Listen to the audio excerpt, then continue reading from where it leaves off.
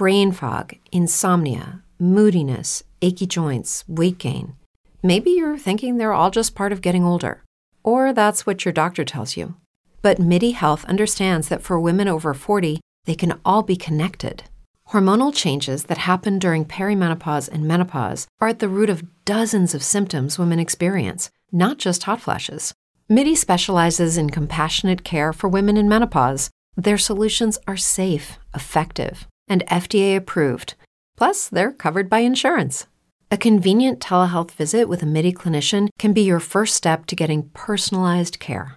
They'll tailor a treatment plan for your symptoms and health history so you can get back to feeling great. 91% of MIDI patients get relief from symptoms within just 2 months.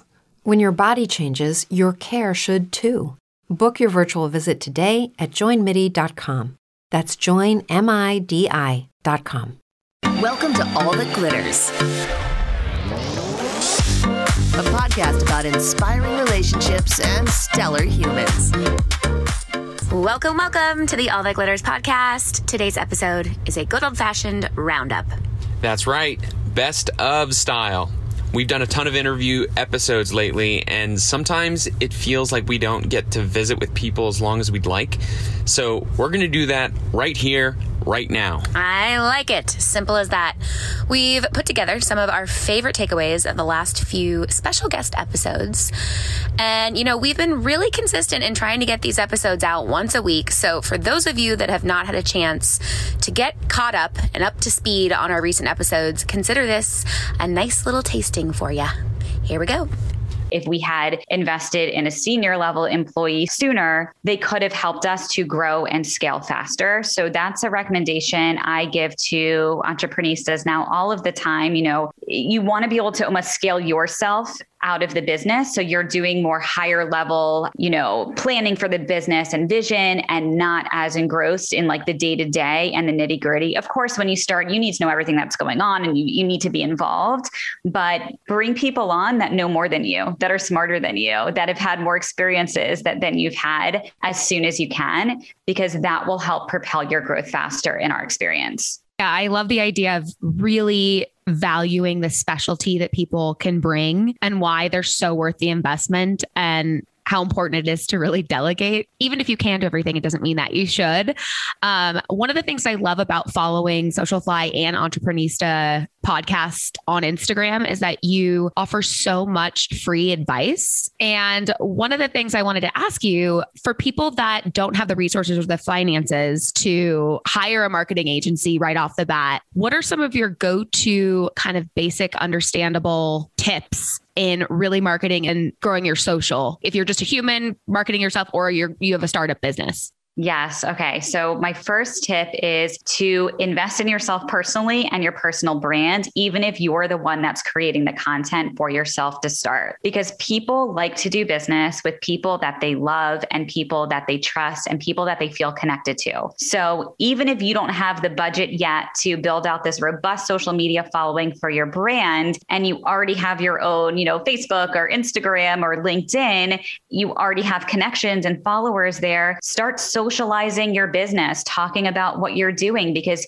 you never know where leads for new business opportunities can come from. And it's likely going to come from your initial circle of friends and followers that you already have. So when I say building your personal brand, there's a lot of ways to do this, very inexpensively when we talk about things outside of your time, because your time is obviously very valuable. So you will have to put some of your time in if you don't have the resources to hire someone else to help you. But there are tools to make very beautiful content. A good friend of ours and entreprenista, Nikki Ahrensman, she has a package that you can buy. I believe it's like either $27 or $29, the brand identity breakthrough, to create all of your social media assets and your logos. There's other tools and resources through Canva. There's a lot of ways now to launch everything, definitely on a budget. You just have to invest some of your time. Totally. Now, you guys have a huge presence on social media, and it's obviously a big part of what you do to help brands. But is that one of the big strategies that you use to build your client base? So on the Entreprenista side, absolutely. So when we launched Entreprenista, we started growing our social accounts. Everything was just content. We were giving free content to give back and help as many women as possible. And now that we've launched our membership community, we have all of these incredible followers and entreprenistas who are following our accounts, and they've become invested in our brand and our offering over the past few years and want a deeper involvement in our community. So with the launch of the Entreprenista League, all of our first members have been from past guests of the podcast, plus all of our incredible connections and followers on social media. So absolutely. And then on the Socialfly side, the same thing there. We have always invested in sharing valuable content, especially to marketers who are looking for tips and tricks to grow on social. So what's happened over time, as these marketers have, started to work at other companies, they remember Socialfly.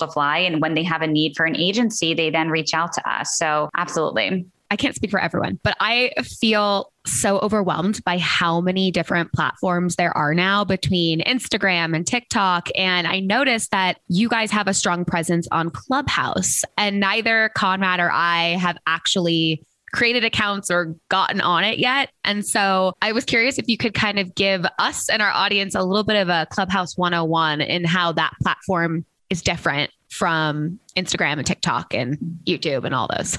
Oh, absolutely. And I just want to first start by saying that I can completely relate. And even as someone who's working in social media, this is my life and everything that we do. It is so overwhelming. It feels like, every time you turn around, there's a new social media platform popping up. And like, do you jump on it? Do you use it? What do you do? Should we be the first mover, or should we wait and see what everyone else does? But if you don't jump on first, then how are you going to get those millions of followers right away and be the leader? It's really hard. So I just want to say I completely relate and empathize to everyone who is hearing this right now. I started realizing that I didn't really identify with myself other than being a gymnast. And that freaked me out. I had this whole identity crisis of me trying to figure out where's the fun, where's the passion in life if I don't have gymnastics, especially because I'm about to retire after this year. And so I went through this whole process of just trying to figure out how to make the most of, a simple life. And so having those types of moments where I can step back mentally and think about my thoughts and be like, all right, where is this coming from? Is it positive? Is it negative? Why is it negative? Is it something I can change? And then from there, I can learn and assess and do whatever comes best after that. Because even on the second day where I did compete really well, I made a mistake on horse, but I was like, all right, the world isn't blowing up right now.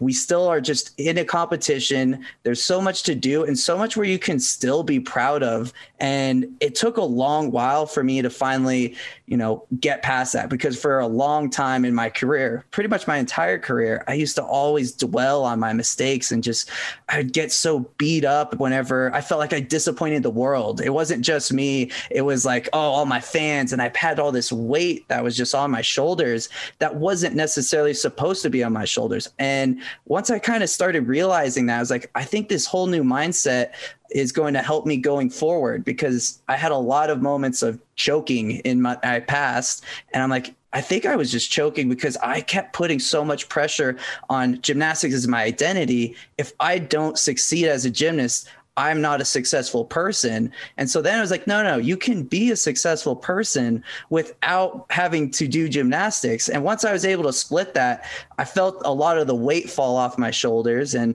I was able to breathe and actually think clearly while I'm out on that competition floor. Even though the first day I definitely got overwhelmed, but luckily my sports psychologist was there in between the days, and we had some chats, and I was like, I need to just start letting go of the outcome, and I just need to start enjoying the sport. Yeah. And that mindset works like a muscle in training it and watching yourself do it so that you can correct those negative thoughts and not hold on to this identity that feels very labeling and small. I'm sure so many professional and extreme athletes can relate to that, because so many accolades and achievements are coming through this one sport. So to identify yourself outside can be even more challenging. I was really curious how often you visualize, before you're going up for your routine, what is going through your mind? Do you envision your routine, or do you Like, what are you saying to yourself or visualizing?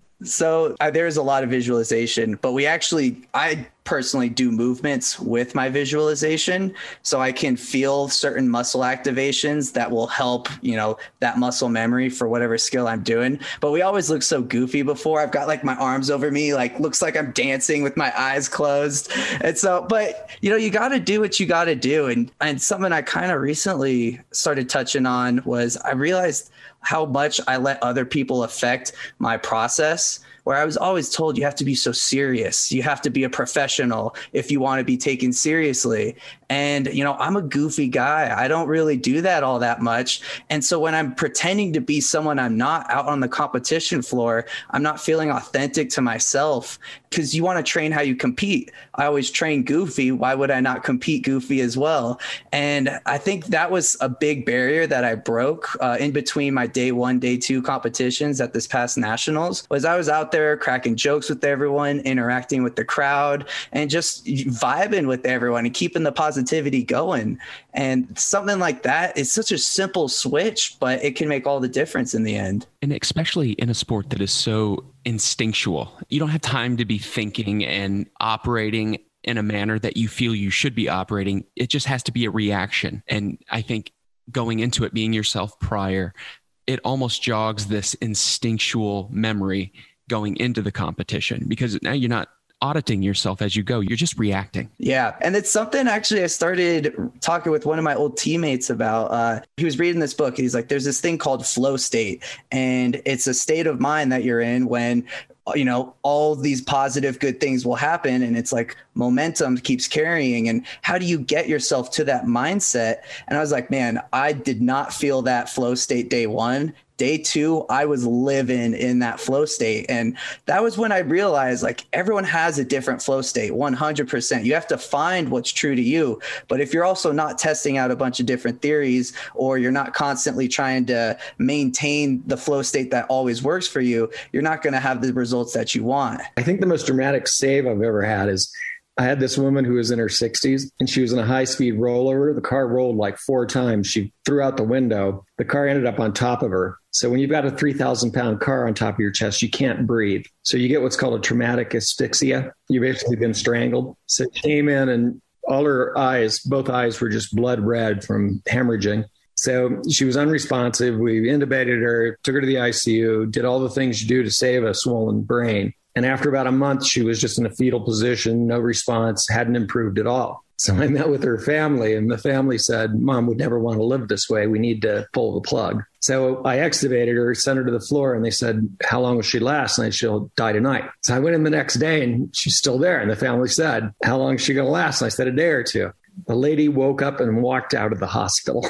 Made a complete recovery.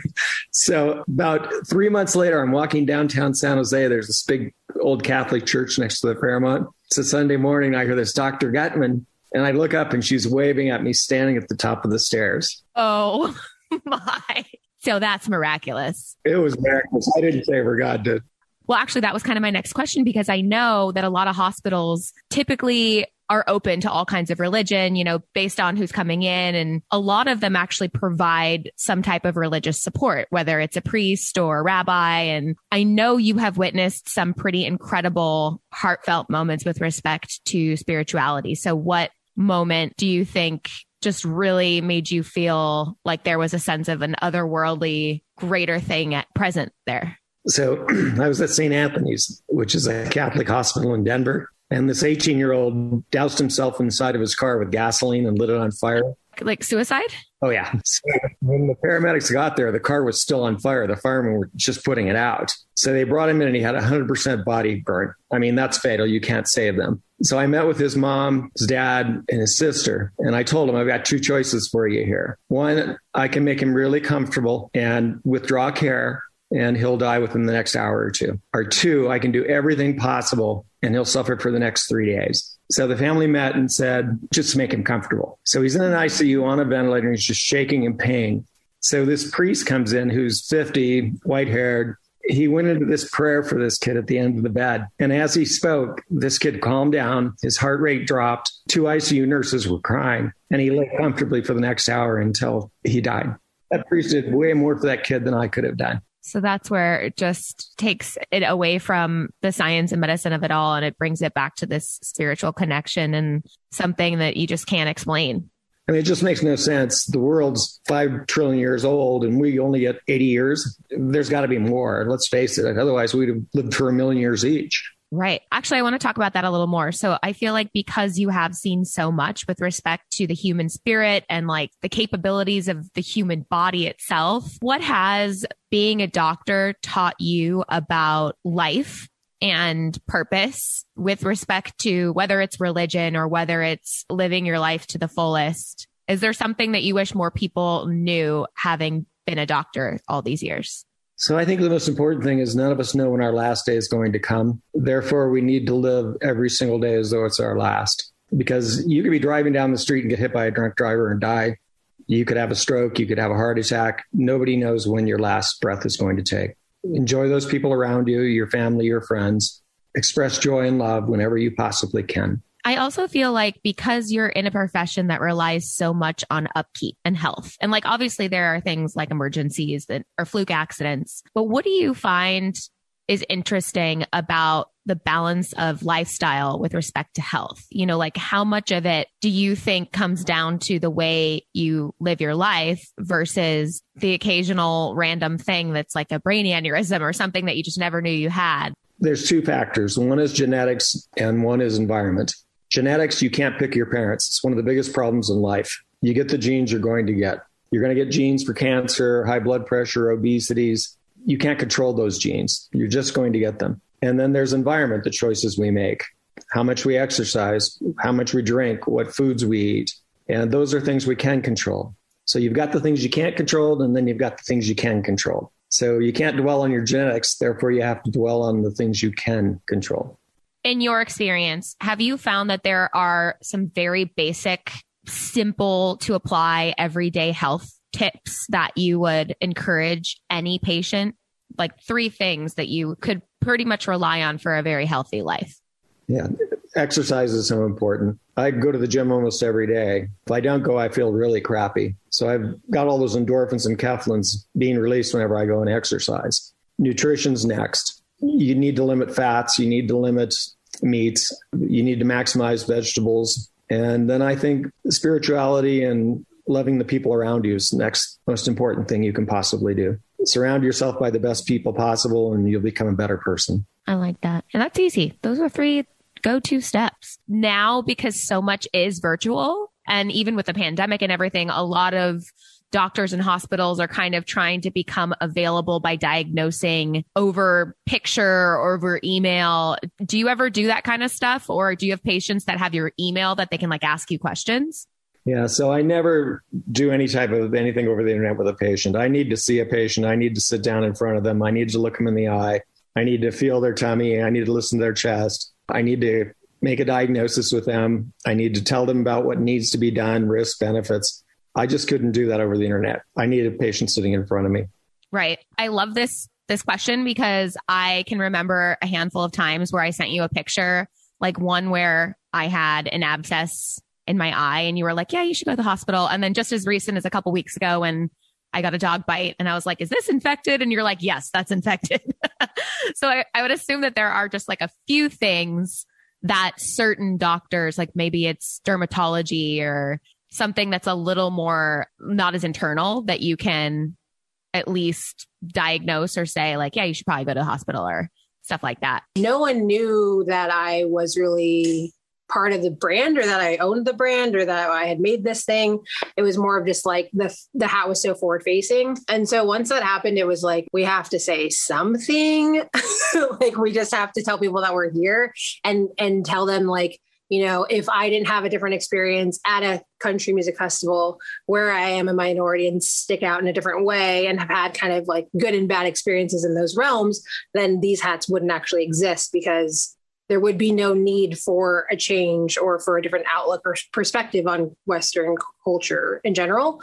And then it was interesting because people were really like so polarized during that time and politically polarized during that time. And so we got some backlash on that. And we had people speaking out like businesses should keep their noses out of things and they should just be a business. And it was kind of like, suffocating because it felt like they were trying to also still take away my voice that I had already created. Even though that wasn't my intention of creating the brand, it was just that I wanted to make Light Up hats. And then it became a thing of like, well, now we're definitely saying something, because if they're going to tell me that I shouldn't be speaking about it, then we're already talking about the problem in the first place. It was just kind of crazy. But I think it's important for businesses to, I don't even want to say take a stand. I think it's just like even have like open dialogue or discussion about it, because it doesn't have to be a fight. It can just be something where it's like, you know, you might not understand where I'm coming from. I might not understand where you're coming from. But if we can talk about that we're coming from different places, then maybe there's empathy involved, or maybe we can just learn from each other or something. I think that's the sort of the nuance, though. It's like you're not necessarily taking a hard stand and polarizing a whole demographic of people or a whole subsection of people that have a certain opinion, but rather just you're running the business in a way that is socially thoughtful. And that's what I mean. Like, you don't have to, as a business, come out and take a stand on certain things one way or another, but it is important to just being a thoughtful organization.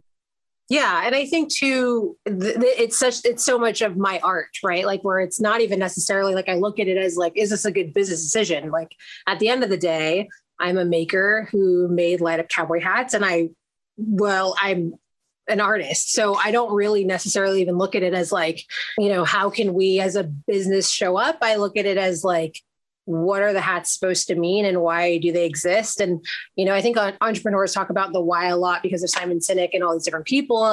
And during the pandemic, it was like, we really had to revisit that, because not having product and not being something that people were just going to come and purchase from us. It was like, well, why do they want to shop here? Like, what are we actually offering? It's so necessary to know that in order to like survive during a bad economy. Yeah, we just were really like heartfully impacted by it and had to say something. And I think with the LGBTQ community too, like, we obviously are huge allies, and, you know, we're very much in the space in a lot of different ways. And at the end of the day, like, they're Light Up cowboy hats. Like, I don't know why people feel like so attacked by it, but we definitely get people where they're like, oh, well, it's cultural appropriation and all these other things, but it's because they don't understand that the cowboy originated in Mexico, and there were Black cowboys, and the Lone Ranger was originally a Black man who was a sheriff. And so all this history is still getting taken away from us. And because I'm in this space and I'm just like, hey, we still exist and we don't exist, and we are, you know, we're different than what you thought, or sitting in that space already creates a conversation. You guys have done a great job, honestly, like the purpose behind it, and it's the branding, everything just feels so real and, lack of a better word, authentic. But I also feel like the product itself is just so special and fun, and it's so identifiable as like, that's a Neon Cowboys hat, you know, that's a Neon Cowboys mask. And I love brands that can really stand out by the product alone because it's special. But one of the other things I feel like you've really pioneered is the press side of things in these incredible collaborations. I have a huge girl crush on Casey Musgraves, obviously. We're going to revisit this for a minute, but you've had like Meg Thee Stallion, Nicki Minaj, like Missy Elliott. I mean, people have been rocking your pieces, and it must just feel so incredible. But I want to know, and I think a lot of people want to know, is how do you get those connections, and how do you get your foot in the door? Because it is really hard to do that, aside from just a great product too. That's fun. It is very interesting. We get celebrity pull requests every day, and at this point every day. And it's very overwhelming because, as you know, the cycle of celebrities is like, hey, we need something to do in like 2 days. We have a shoot. They just confirmed, and like their lives are so fast paced. Unfortunately, with us, it's like, you know, we do everything out of lights. So like our R&D and our production time and our customization time takes at least a month to really completely like solidify something or have it made overseas and then shipped back. There are going to be so many challenges that come up. And the amount of people who have said to me, does the world need another candle brand? I don't think so. We've got hundreds, if not thousands, of candle brands, and there's no way that you can add anything different to the market.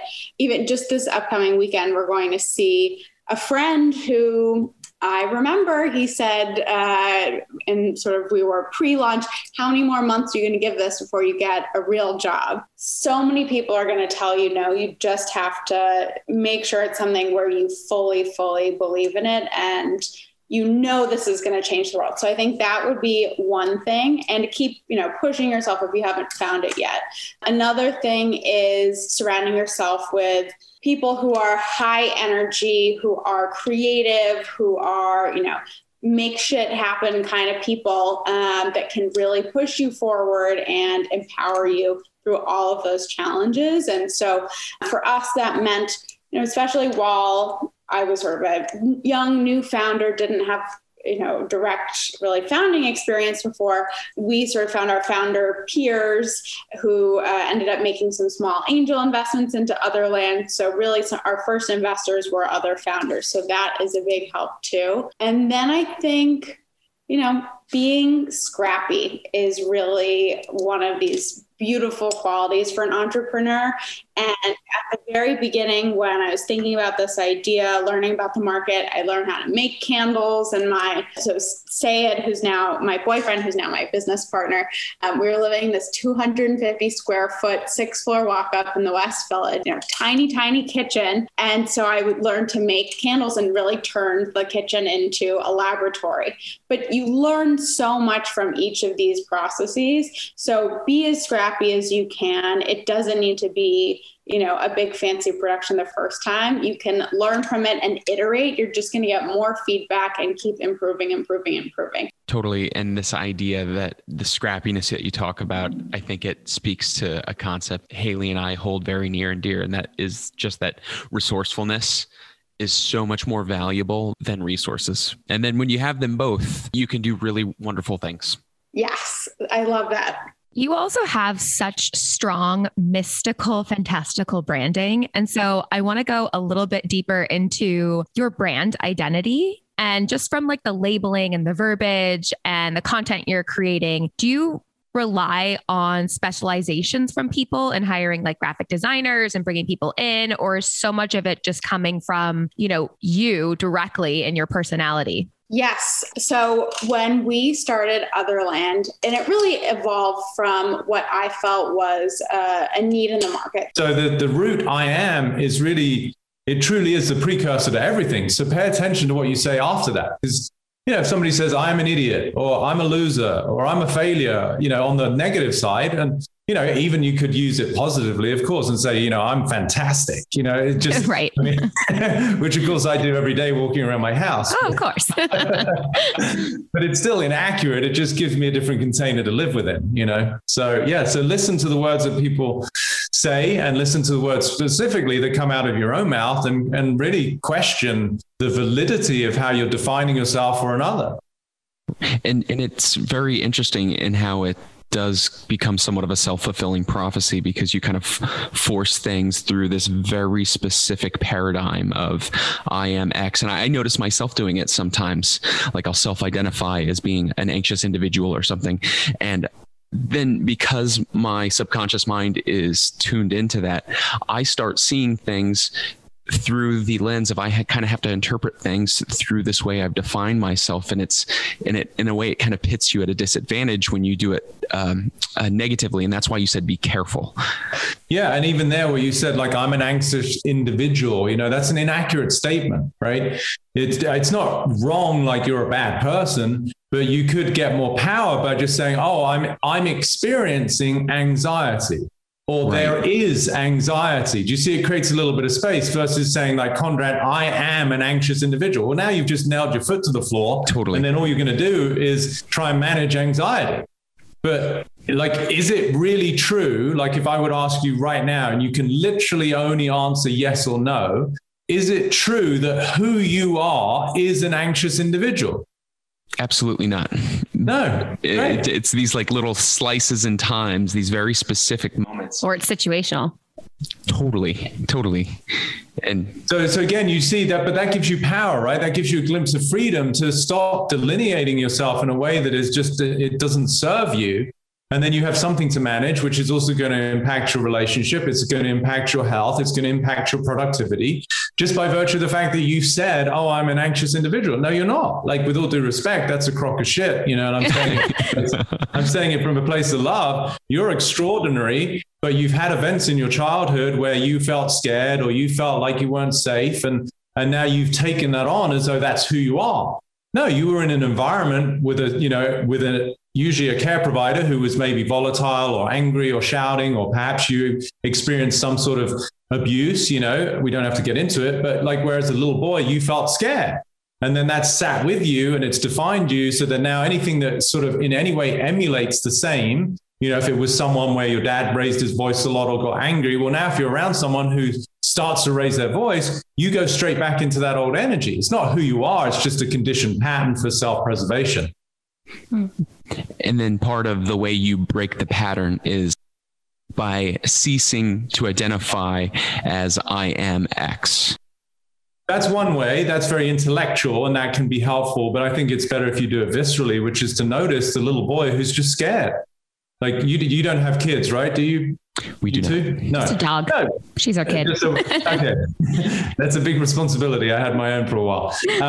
So if you did, I'm going to assert that both of you would be beautiful, loving parents. And so if you had a son or a daughter who was scared, who was quote unquote feeling their version of anxiety as a child, you don't say I'm anxious, they're scared, right? It's much more in the language of a child. Either of you as a parent would be comforting, nurturing, you would be reassuring, you would pick up the child, you would hold them, and you would love them, right? So that's really the way that we mitigate any of these imbalances within us, is we bring the experience that our feelings are looking for, right? So if the feeling of anxiety is there, what's it looking for? Well, it's looking for reassurance. It's looking for some sort of stability and security. So you bring that to yourself, which I know seems like a little bit almost bipolar, but the soul and the essence of who you are is making space for the humanity that is equally, it's allowed. It's just not a good place to live from. Right. And you mentioned the self-preservation point where, everyone has that primal DNA that makes us abandon ourselves or even lie to ourselves at times. Like, for example, the way you show up around certain people or environments, you kind of adapt your behavior to the environment, whether you're a people pleaser or just because you want to be perceived by that person a certain way. So are there ever situations where this is actually a healthy thing to do, or it is necessary? Or do you find that it is always better to come from a more authentic place, because you'll end up having to face that later? I mean, kind of both. If there's ever a time that you could say it's healthy, I would say in childhood. Thank you for tuning in to today's All That Glitters podcast. Until next time, take care. Make sure to subscribe on iTunes, Spotify, or wherever you get your favorite podcasts. Check us out and find more sparkle at allthatglitterspodcast.com.